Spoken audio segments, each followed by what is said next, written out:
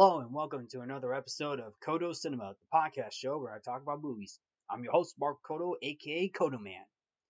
Well, here we are, part 2 of Barbenheimer. And to conclude the two-part special of Codo Cinema Barbenheimer, I'm going to talk about the Christopher Nolan biopic Oppenheimer. Now, before I break down the film, let me give my background on the production of Oppenheimer. The Oppenheimer film is based on the 2005 biography American Prometheus by Kai Bird and Martin J. Sherwin. The film chronicles the career of American physicist J. Robert Oppenheimer. The story predominantly focuses on Oppenheimer's studies, his direction of the Manhattan Project during World War II, and his eventual fall from grace due to his 1954 security hearing.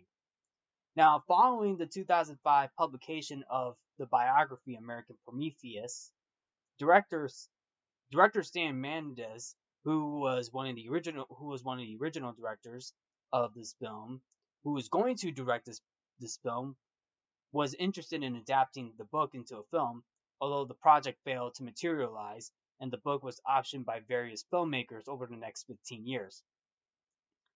Which also brings in Christopher Nolan to direct the film. Now, the film itself has an all-star cast that includes Cillian Murphy, Emily Blunt, Florence Pugh, Matt Damon, Kenneth Branagh, and Robert Downey Jr. The film itself was filmed in a combination of IMAX 65mm and 65mm large format film, including sections in IMAX black and white film photography. Nolan also used practical effects and minimal CGI, or computer generated imagery. Oppenheimer is distributed by Universal Pictures instead of Warner Bros., and the reason behind it because of Nolan's disagreement on how Warner Bros. Was going to release their 2021 films on HBO Max at the same time as in theaters, and failing to communicate with anyone, including the cast and crew involved with the 2021 films that were going to be released in theaters and online at the same time from Warner Brothers. So Christopher Nolan has done a lot of films with Warner Brothers, most notably the Dark Knight trilogy, um, Dunkirk, and of course a few other films as well, including Tenet and Interstellar. There are some of Christopher Nolan's films that he did with Warner Brothers, including Inception as well. So this is the first Christopher Nolan film to be distributed by Universal Pictures. The film was released on July 21st, 2023, the same day as Barbie, which received critical acclaim. Now, for Oppenheimer, the film itself also received critical acclaim as well. Now, basically going into the film, how is this film be receiving critical acclaim? Well, because obviously, first of all, come on, it's Christopher Nolan. You know what he's gonna you know what Christopher Nolan's gonna bring to his films. Of course, it was praised for the cast performances, particularly from Cillian Murphy, Emily Blunt, and Robert Downey Jr. Screenplay, the direction for Nolan, cinematography, including the musical score by Ludwig Göransson as well, especially the sound designs and visuals. Some critics called it Nolan's magnum opus, and has frequently been cited as one of the best films of 2023 up to this point. Now, like I said, this came out the same day as Barbie, and Barbie has already made over $1 billion. And as for Oppenheimer, so far it has made over $800 million. So Oppenheimer's coming up a little bit close up there. So there's something right there. So there's something right there. And the film's budget. Now the film's budget in the Oppenheimer. Now the film's budget is $100 million. That's the budget of the film. And so far it has grossed over $800 million. That is huge money right there for Christopher Nolan. Well, not as huge as the Dark Knight and Dark Knight Rises, but at the same time, it's getting up there. So, with that being said, So with that being said, let's conclude the two-part Barbenheimer special for Codo Cinema by breaking down the Oppenheimer film. Also, spoiler alert. Now, the opening of the film shows a fiery explosion of the atomic bomb, and for the most part, it is a haunting opening, haunting and emotional opening as well, because you're seeing like fire, a fiery explosion, which resembles the atomic bomb. That it resembles the atomic bomb, but also at the same time you have Ludwig Göransson providing an emotional music background, especially from the string section as well. Like what you hear in the background from Ludwig Göransson is emotional music, as it shows like it really captures the emotional aspect of the film, which does lead into Oppenheimer's regret as well, like his full on regret. Now, flash forward to 1926, 22-year-old doctoral student J. Robert Oppenheimer, being played by Cillian Murphy. He's in Cambridge, who looks down on the ground in the rain with rain droplets hitting the puddles, creating small waves. Now, now that moment right there, where Oppenheimer's looking down at the puddle while it's raining, and the rain droplets are hitting the puddles, creating small waves. That is a symbolism of the shock waves of the atomic bomb. So there's your little symbolism right there, if you know what I'm saying. Like the rain droplets hitting the puddle, creating small waves, symbolizes like the shock waves of the atomic bomb.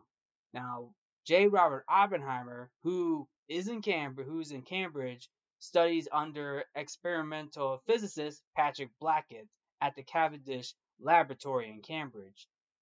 Now, for Oppenheimer suffers from homesickness and anxiety and struggles during the required lab work. Now, another reason behind it is that Oppenheimer is upset with Blackett, with the demanding Blackett, like he's demanding, Blackett gives out too many demands for Oppenheimer, and what Oppenheimer does is he leaves him a poison laced apple for Blackett. Now, that's true. That's true because in real life, when Oppenheimer was in college, Oppenheimer Oppenheimer put in the apple some type of poison. Now it's very unclear what the poison was in real life, but in the movie it turns out that Oppenheimer was using like a poison laced cyanide, that like he uses a poison laced cyanide and puts it in the apple. So that was what was used in the movie. Now, in real life, as I mentioned, we don't know a lot of people don't really know what what the poison was in real life. I mean, but for the movie, it's basically a poison laced cyanide that was being injected into the apple. But unfortunately, fortunately, Oppenheimer was able to retrieve it, only for visiting scientist Niels Bohr, being played by Kenneth Branagh, who comes to visit and is impressed enough by Oppenheimer's intellect to recommend that he should study theoretical physics in Germany, where Oppenheimer completes his PhD. Now, now of course, Niels Bohr was holding the apple in his hand. He was about to eat it, but Oppenheimer smacks the apple out of his hand. To to this, Oppenheimer smacks the apple out of Niels Bohr out of Bohr's hand. To the surprise of the three in the room. Now, now Niels was close to eating the apple, and Oppenheimer smacking the apple out of Niels' hand, like he while he was that's just a life saving moment. But at the same time, and let me tell you this, um, in real life, Oppenheimer in real life, the university found out about the poison laced apple. So apparently, Oppenheimer was almost expelled. He almost got expelled from the university. So and this basically brought into the attention of Oppenheimer's parents, who intervened to prevent Oppenheimer from being expelled. So the young scientist was put on probation and sentenced to mandatory psychiatric counseling. So so in real life, Oppenheimer almost got expelled in real life for putting in the poison laced apple, and the university found out about it. Nobody ate that apple. Nobody ate the apple, but they found out. But they found out about it, and Oppenheimer was almost expelled. He was placed on probation and needed to go to mandatory counseling. Now, Oppenheimer returns to the United States, wanting to expand quantum physics research in the United States. He begins teaching at the University of California, Berkeley, and the California Institute of Technology, starting with one student. He meets his future wife, Catherine Kitty Pewing, being played by Emily Blunt, who is a biologist and ex-communist. So Oppenheimer was met met his future wife, met his future wife Catherine Pewing. But before that, um, Oppenheimer met Jean Tatlock, who's being played by Florence Pugh, and Jean Tatlock is a member of the Communist Party USA. Now, um, Oppen, uh, interesting enough, um, Oppenheimer and Tatlock had a relationship. Yes, Gene Tatlock and Oppenheimer had a relationship. Like in real life, Jean began to see Robert Oppenheimer in 1936 when she was a graduate student and Oppenheimer was a professor of physics at Berkeley. And as I mentioned, Jean was also a member of the Communist Party for the U.S. at the time. At the time, and they started a relationship, but also at the same time, Tatlock struggled with her sexuality at that moment as well. Also leading to a moment where we're also leading to a moment where Jean was showing Oppenheimer a Sanskrit "I am become death," which is basically the famous quote that Robert Oppenheimer says, "Now I am become death, the destroyer of worlds." Like the destroyer of worlds. Wow. I mean, words like that. I know some people may say no words describe that moment, but hearing this, hearing this quote, "Now I am become death, the destroyer of worlds," from Robert Oppenheimer, that really says something. And of course, this moment came when Oppenheimer was sleeping in bed with Gene Tatlock. And yes, Oppenheimer did sleep with Gene Tatlock. Well, in the film, Gene showed Oppenheimer the Sanskrit of the fame of this famous quote from, forgive my mispronunciation, Bhagavad Gita, which is basically the Sanskrit that Jean had in her hand in the film with that quote, "Now I am become death, the destroyer of worlds." That really says something, right? That really says something right there.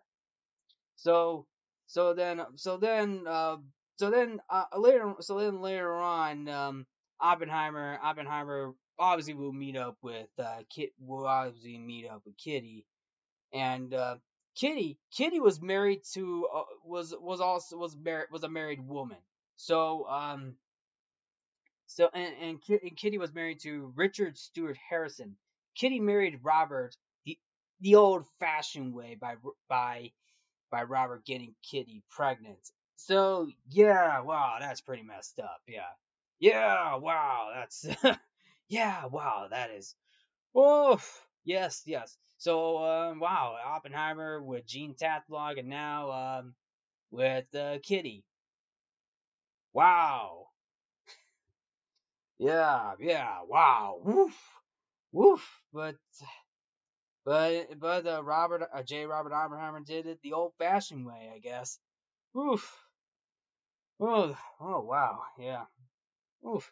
So for Kitty, now Kitty divorced her husband Richard Stewart Harrison, and the divorce itself was finalized on November 1st, 1940, and Kitty married Oppenheimer the following day in a civil ceremony in Virginia City, Nevada, with the court janitor and clerk as witnesses.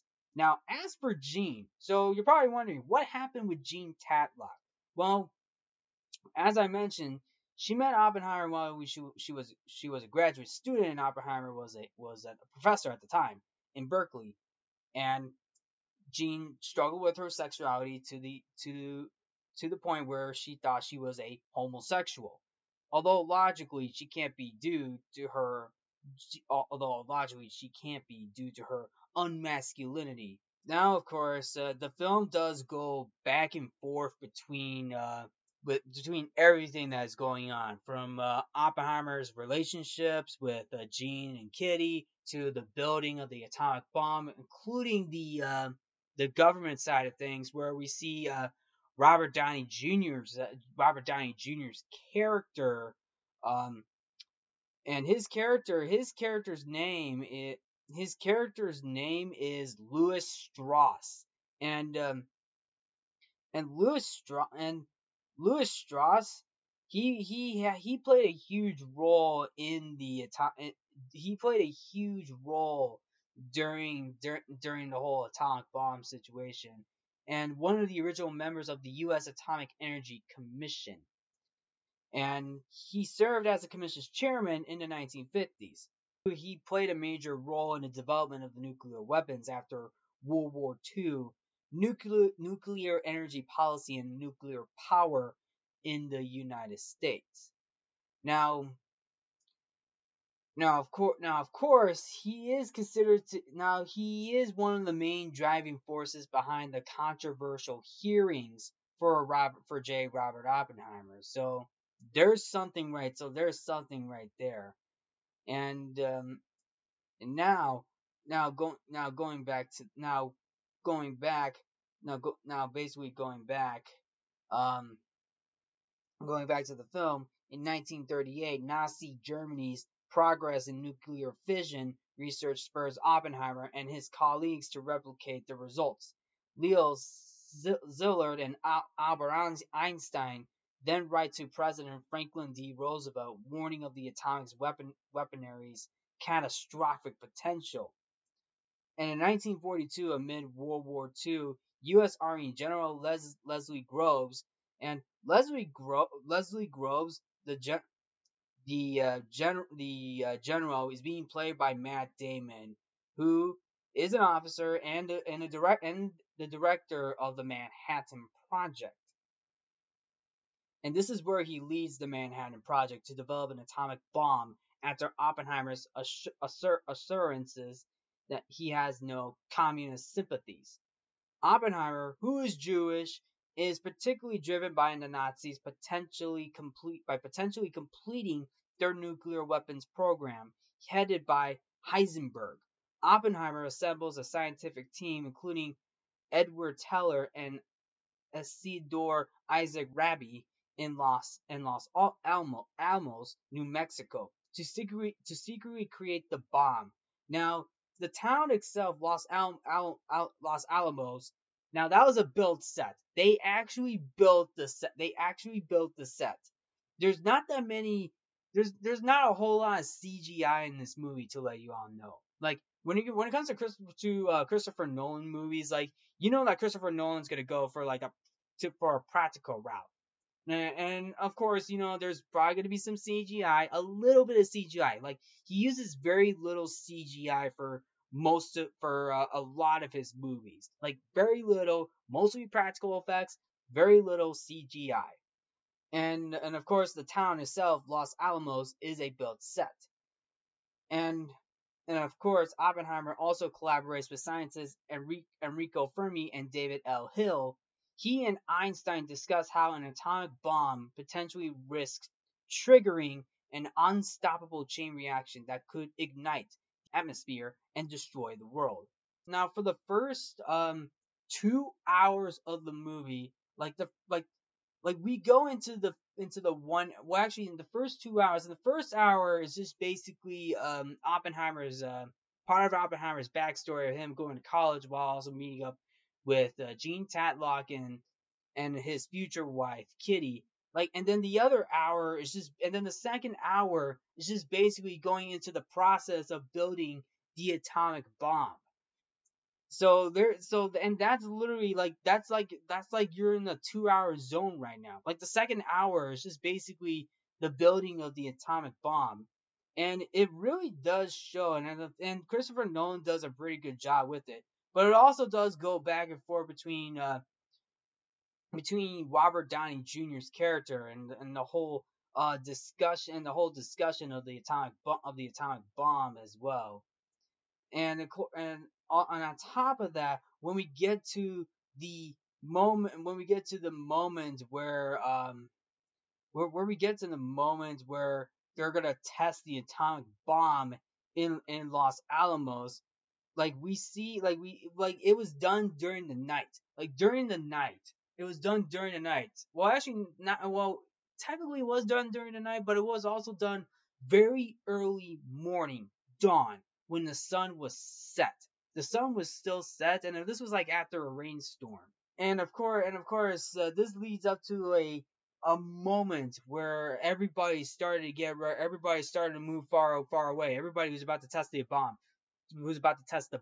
started to move out of the way, go for cover, get on the other side. This was done in an open field, by the way. They did the test, the atomic bomb test on an open field. Now, what really happens is everybody was trying to go for cover. One guy was inside a car, and of course, like when somebody was asking, like, "What's going on?" And this other guy was like, "It's a windshield wiper. UV rays can't get to me in through this."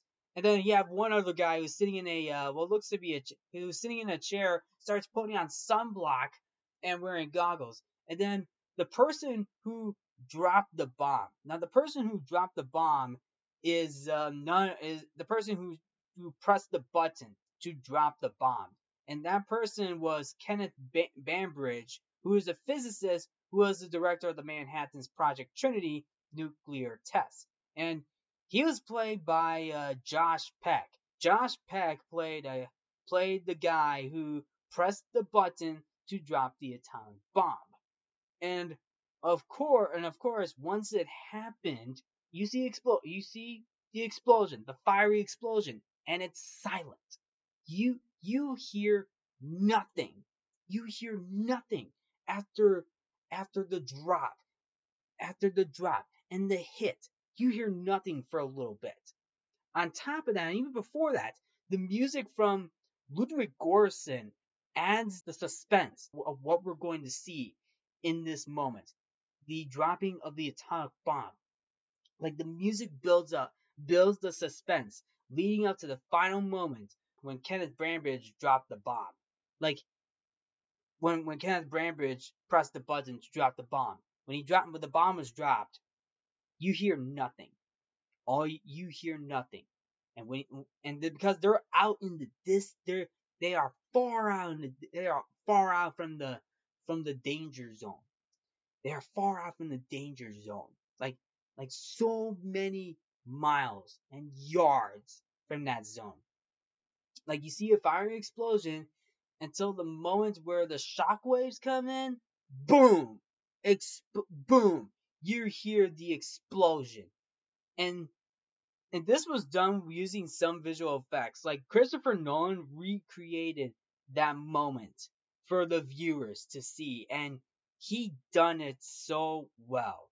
And everybody even cheered from the moment that like this was a success. They did it. Like they did. So this was a success. They were able to create a weapon. They were able to create a weapon that could ignite the atmosphere and destroy the world. Then later on, after Germany surrenders, some project scientists question the bomb's relevance, and Oppenheimer says the bomb will end the war in the Pacific. The Trinity test is successful, and President Harry S. Truman, who's being played by Gary Oldman, orders Hiroshima and Nagasaki to be bombed, forcing Japan's surrender. And Oppenheimer is thrust into the public eye as the father of the atomic bomb. Wow, I mean, quotes like "I am now become death, the destroyer of worlds," and of course another quote, "father of the atomic bomb." Do you know how? Do you know those types of names like that? You don't like think about it. Like for someone who has created a weapon like that is crazy to be called someone like that. Father of the atomic bomb, or even I am become death, the destroyer of worlds. Those two quotes is basically Oppenheimer himself who created the weapon, the weapon that literally took out Hiroshima and Nagasaki. And and and with that from Oppenheimer himself, that is that is that is that is like that is history coming to life. That is history coming to life. Wow. Now now of course now of course we get to now of course actually well now of course you're all probably wondering, well, why am I okay? You're all probably wondering what happened, what happened after that. What's the end result of all of this? Well, for those who know your history, for those who basically know your history, and I'll admit I'm not a huge history buff. I'm not a huge history buff when it comes to going into history, but Oppenheimer, when Oppenheimer was presenting his speech inside a school, he envisions the aftermath of the atomic bomb. He sees and you're probably wondering, what's going on? What does he see? He sees a woman's face peeling off, white flashes, people screaming, and you even see dead bodies disintegrated. You even get a what sounds like a train chugging its way to the station, but no, it's actually the people stomping their feet. Like you hear you hear the chugging sound in the background. That is a good sound effect right there. Like that's a good sound effect that Christopher Nolan used in the film, like a chugging sound effect that almost sounds like as if a train was chugging by, but um it's just basically the people's feet stomping on the ground. But it does add to the tension. It adds to the tension and suspense of the atomic bomb as well. Now, of course, Oppenheimer and Truman met at the White House, and as I mentioned, Gary Oldman plays Truman, and I will admit, Gary Oldman playing Truman, even though it was a cameo, it was actually pretty good. In fact, my little brother went to see this movie, and when it got to the part where Oppenheimer talks with Truman, he was like, "I know that guy. I know this Truman, but that guy looks familiar. How do I know this guy?" Well, it turns out it's Like I said, it's Gary Oldman who plays Truman in this movie, and Gary Oldman has played Commissioner Gordon in the Dark Knight trilogy from Christopher Nolan.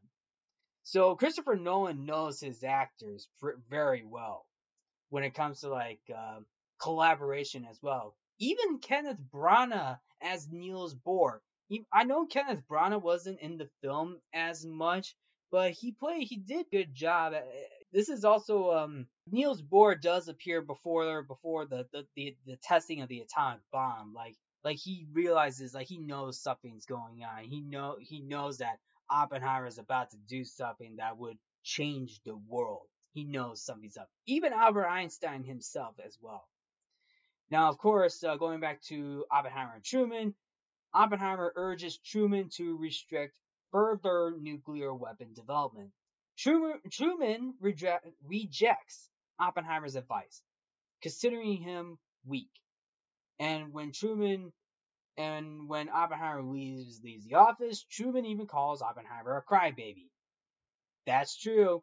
Truman called Oppenheimer a crybaby because Oppenheimer is now regretting the decision of dropping the atomic bomb because it killed a lot of people. Of course, this leads up to the end of the 2 hour mark that goes into the last hour of the film. The film, like, this is a 3 hour film, by the way. Like, Oppenheimer is a 3 hour film. This leads up to the last hour of the film where Oppenheimer is now facing a hearing. Now this is the Now this is basically the Oppenheimer security hearing, and this took place in 1954, which is basically a 4 week hearing conducted by the United States Atomic Energy Commission, which explored the background, actions, and associations of J. Robert Oppenheimer, the American scientist who had headed the Los Alamos laboratory during World War II, where he played a key part in the Manhattan Project and the development of the atomic bomb. Now, this whole hearing that was going on in the film resulted in Oppenheimer's Q clearance being revoked, and it also marked the end of his formal relationship with the government of the United States, and it generated considerable controversy regarding whether the treatment of Oppenheimer was fair or whether it was an expression of anti-communist McCarthyism. As I mentioned, there is definitely mentions of communism in this film, and of course, this whole hearing was organized by none other than Louis Strauss, who is basically being played by Robert Downey Jr. And I'm going to tell you this: Robert Downey Jr. He did a fantastic job playing Louis Strauss. Like, this is one of his first films to appear in a long time. He appeared in, like, his one of his latest films that Robert Downey Jr. appeared was the Doctor Doolittle movie Doolittle. That was one of his latest films, and that film came out in 2020. And three years later, he plays Louis Strauss in Christopher Nolan's Oppenheimer. And I will say this: he did a fantastic job. To be fair though, he did exploit Oppenheimer's past associations with Communist Party members. Like, as I mentioned, Kitty and Jean were definitely members of the Communist Party, although it was mentioned that Kitty did it was mentioned that Kitty did was a part of the Communist Party, but now she's considered an ex-communist. And speaking of Jean Tatlock, it was also brought up that Jean Tatlock took her own life in 1944. So what really happened was, and this was brought up during Oppenheimer's security here during the whole testimonial during this whole ordeal, that Tatlock experienced clinical depression at the time prior to her death, and she and Oppenheimer met up at a hotel room for the very last time, and it was during that scene where Oppenheimer and Jean Tatlock were basically seeing each other one last time. Now, of course, to mention this, yes, yes, it is a very Oppenheimer and Jean in that scene. They were both nude in that scene. Like they were both not wearing any clothes. But for what I found out in another version for another country, in another version in another country, a CGI dress, a black CGI dress was put in for Gene Tatlock during the during the hotel during the hotel room scene where Oppenheimer and Tatlock are having their final conversation. That edited scene where Florence Pugh has a CGI black dress, that was that is played in the Indian and Middle Eastern countries for their movie theaters, and that's and I don't know the reason behind it. I don't know the reason by how. Well, actually, the reason behind it is because India and the Middle East don't allow that type of content to play in theaters. So like most movies that feature explicit sex or nudity, sources close to the film confirm that some scenes that featured Oppenheimer and G Tatlock being nude, like those scenes were censored to secure a release in countries such as India and the Middle East, which don't allow that type of content to play in the theaters. So that's the reason. So that's basically the reason behind it. And I didn't know about this. I didn't know about this whole ordeal prior when the film was first released. I mean, I didn't know about this. But of course, going back to the film, after the final conversation, Jean Jean took her own life.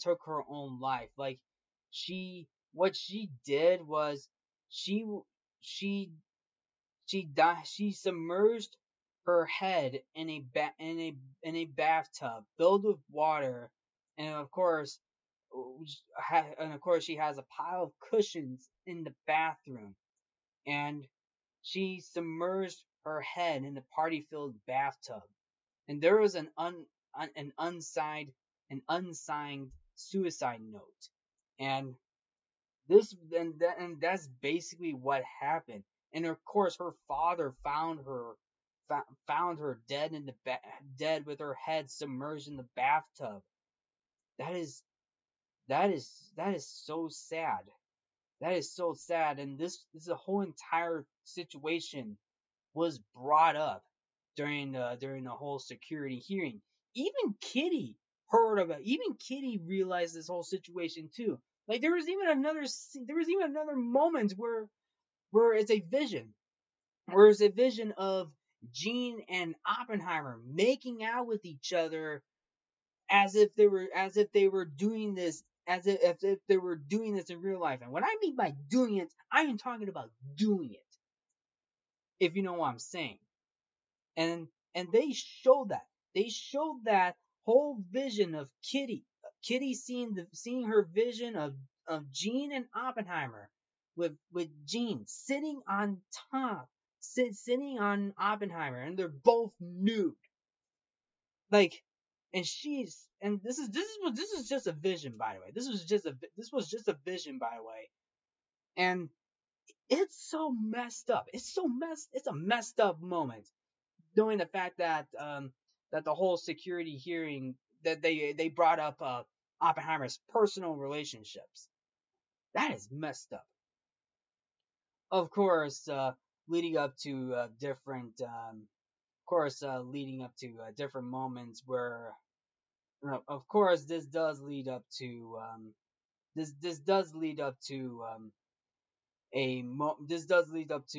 a moment where Strauss Senate's confirmation, where we see Strauss at a secretary hearing, where where this is a confirmation hearing for Secretary of Commerce. Hill testifies about Strauss's personal motives in engineering Oppenheimer's downfall. Now, this is Hill. Hill, like his name, like Hill's first name is David. So David L. Hill, and he's a nuclear physicist at the Met Lab who helped create the Chicago who helped create the Chicago Pile, which is basically the world's first artificial nuclear reactor. Now, David L. Hill is being played by Rami Malek, and he testifies about Strauss's personal motives in engineering Oppenheimer's downfall. And the U.S. Senate votes against Strauss's nomination, and Strauss privately rants. Strauss privately rants that Oppenheimer schemed against him. So technically, yes, was plan- Oppenheimer's made a huge scheme. Like Strauss might have, even though Strauss destroyed Oppenheimer's reputation, but Oppenheimer came back to have the Senate vote against Strauss's nomination. Even Strauss's assistant, and Strauss has an assistant, and his assistant is being played by Alden Ehrenreich. Now his assistant now Alden Ehrenreich's character. He's a fictional character who is an aide during Strauss's nomination for United States Secretary of Commerce. He appeared throughout the majority of the film. Now the scenes between Oppenheimer and Strauss, like Strauss's scenes are mostly black and white, which included Alden Ehrenreich's character. The same and Oppenheimer's scenes are in color. So I like that little bit of a connection right there. I like that little bit of I like that continuity right there between Oppenheimer and Strauss.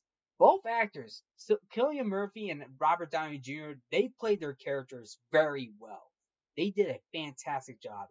I believe Cillian Murphy and Robert Downey Jr. They might get Oscar nominations for this role. Those two definitely deserve Oscar nominations right there. So you're probably wondering, okay, what happened to the whole ordeal? So what happened to the whole ordeal? How did it end? So what happened to the whole ordeal? Well, it turns out of course, Oppenheimer lost his security clearance for lost his security clearance for in the government and policy. He became an academic exile, cut off from his former career and the role he had helped to create. But the reputation of those who had testified against Oppenheimer, they were tarnished as well. Though Oppenheimer's reputation was later partly rehabilitated by Presidents John F. Kennedy and Lyndon B. Johnson. The brief period when scientists were viewed as and I quote, public policy priesthood, and ended and thereafter would serve the state only to offer narrow scientific opinions. Scientists working in government were on notice that dissent was no longer tolerated. Now, of course, this leads up to the ending where President Johnson presents Oppenheimer with the Enrico Fermi Award, which was presented in 1963 as a gesture of political rehabilitation. It is also revealed that Oppenheimer and Einstein's earlier conversation was never about Strauss, but the far-reaching implications of nuclear weapons. And Oppenheimer fears the nuclear age could potentially ravage the planet. And the film ends with a close-up of Oppenheimer's face, all depressed. The music from Ludwig Göransson's playing in the background as the camera even slowly zooms in for a little bit on Oppenheimer's face, all depressed, and then it cuts to black, and that's it. That's the end of the movie. That's the end of the movie for Oppenheimer. And holy smokes, that is something. Now, now I will say this: I actually enjoyed this movie. For the most part, it was a very good film, and I really enjoyed this movie. Now, a lot of people said that this film should have the film should have stopped after the top dropping of the atomic bomb. Now, to be fair though, I can understand where some people were saying like this is where the film should have stopped. It should have stopped after the whole dropping of the atomic bomb. But of course, when you really think about it, the film is based on Oppenheimer's life of how he started and where he is after the atomic bomb. Now, now I can understand why Christopher Nolan went with that because if history if for anybody who remembers the history, uh, the whole the whole security hearing with Oppenheimer did play a huge role, especially with the whole atomic bomb situation as well. So that probably explains why this film was 3 hours. And for overall, I think this film was very good. I believe this film will definitely get nominated for many for Oscars if it does. Robert Downey Jr. and Cillian Murphy are definitely will probably get nominated. I would love to see Christopher Nolan get nominated again, even Ludwig Göransson as well. Like the music for Ludwig Göransson is so emotional. There's even a moment where Ludwig Göransson's music does go into a bit of a mind trip, where where it sounds like you're seeing different particles inside the particles of of science and matter, and of course the physics side of things as well. If you know the music, if you know what I'm talking, if you know the moment that I'm talking about, like the moment is like the moment. It's the moment where it's like if it's played earlier on in the movie, like you hear that music from Ludwig Göransson, like I know people are probably gonna hear people do hear the depressing like music at the beginning, go into that whole um but it does go into that whole ordeal where some like where it does go into a bit of a whole quantum physics like moment, is which is basically called "Can You Hear the Music?" That is the name of the music of the moment. That is the name of the moment where "Can You Hear the Music?" where it goes into different directions of seeing particles of science and matter, even the quantum physics of it. You can actually, when you play this track, Can You Hear the Music? You can listen to that with your eyes closed and envision the whole quantum physics of it. The fission, the fission track that is played in the beginning of the film, that is basically the emotional part of the movie. That is so emotional. And that was and that was used by and the string section played that moment. It's so emotional. Envisioning the horror and terror of the atomic bomb as well. And he did a good job. Ludwig Göransson did a good job with the music for this movie. This is his second collaboration with Christopher Nolan, and I would love to see Ludwig Göransson write another score for another Christopher Nolan movie. Like Christopher Nolan did a fantastic job with this movie, and for everybody else involved with this movie, everybody else did a fantastic job as well. Robert Downey Jr. and Cillian Murphy. They did a fantastic job. Emily Blunt did a good job as well. Same with Florence Pugh. And of course, I know some of the supporting characters don't get that whole. I know, I know some of the supporting characters had minor roles, but I enjoyed Kenneth Branagh's role, including Rami Malek's role, Even Josh Peck. I was surprised Josh Peck was in this movie. Even even Alden Ehrenreich as well. Alden Ehrenreich, who played Han Solo in the Han Solo movie. He did a fantastic job as playing Louis Strauss's aide in this movie. Like he did a pretty good job. I know there were other cast members as well, but for what it's worth. Oh, and I also forgot to mention Matt Damon. Matt Damon as the general. He did a fantastic job. I really liked the moments between Oppenheimer and the general. Like Matt Damon and Cillian Murphy, they both did a fantastic job as well. Like Matt Damon really put up a good performance as the general for the role of the atomic bomb as well.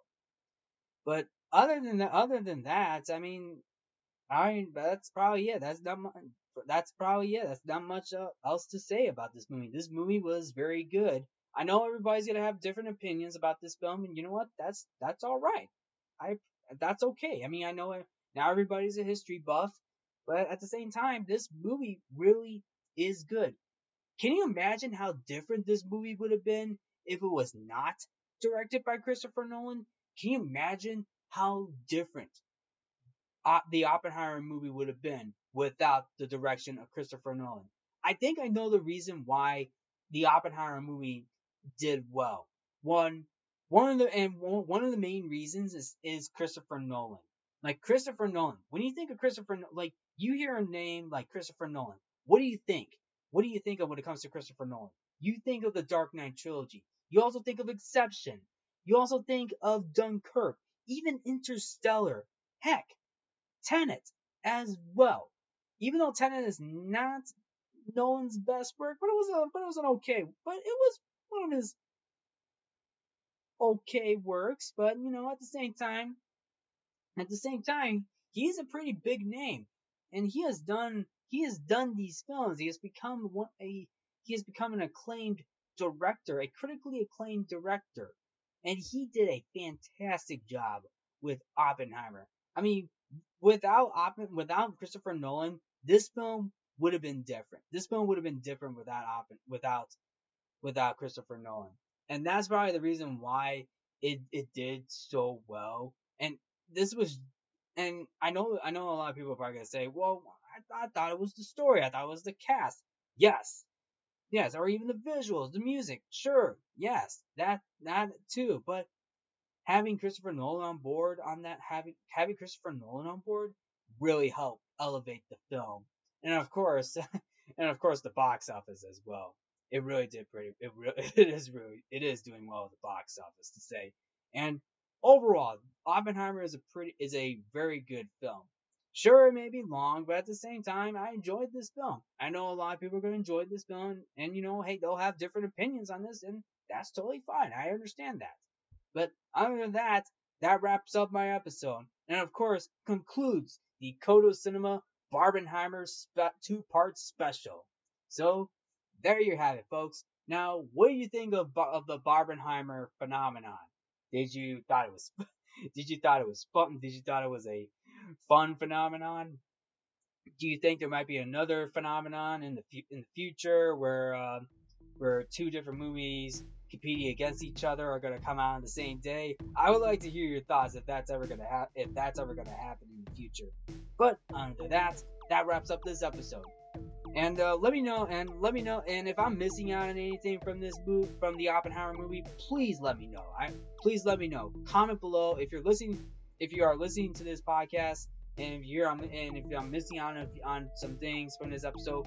Comment below. Just comment below. But other than that, that wraps up this episode. Thank you all for tuning into Codo Cinema. I'm your host, Mark Codo, aka Codo Man. Remember to watch movies and stay positive.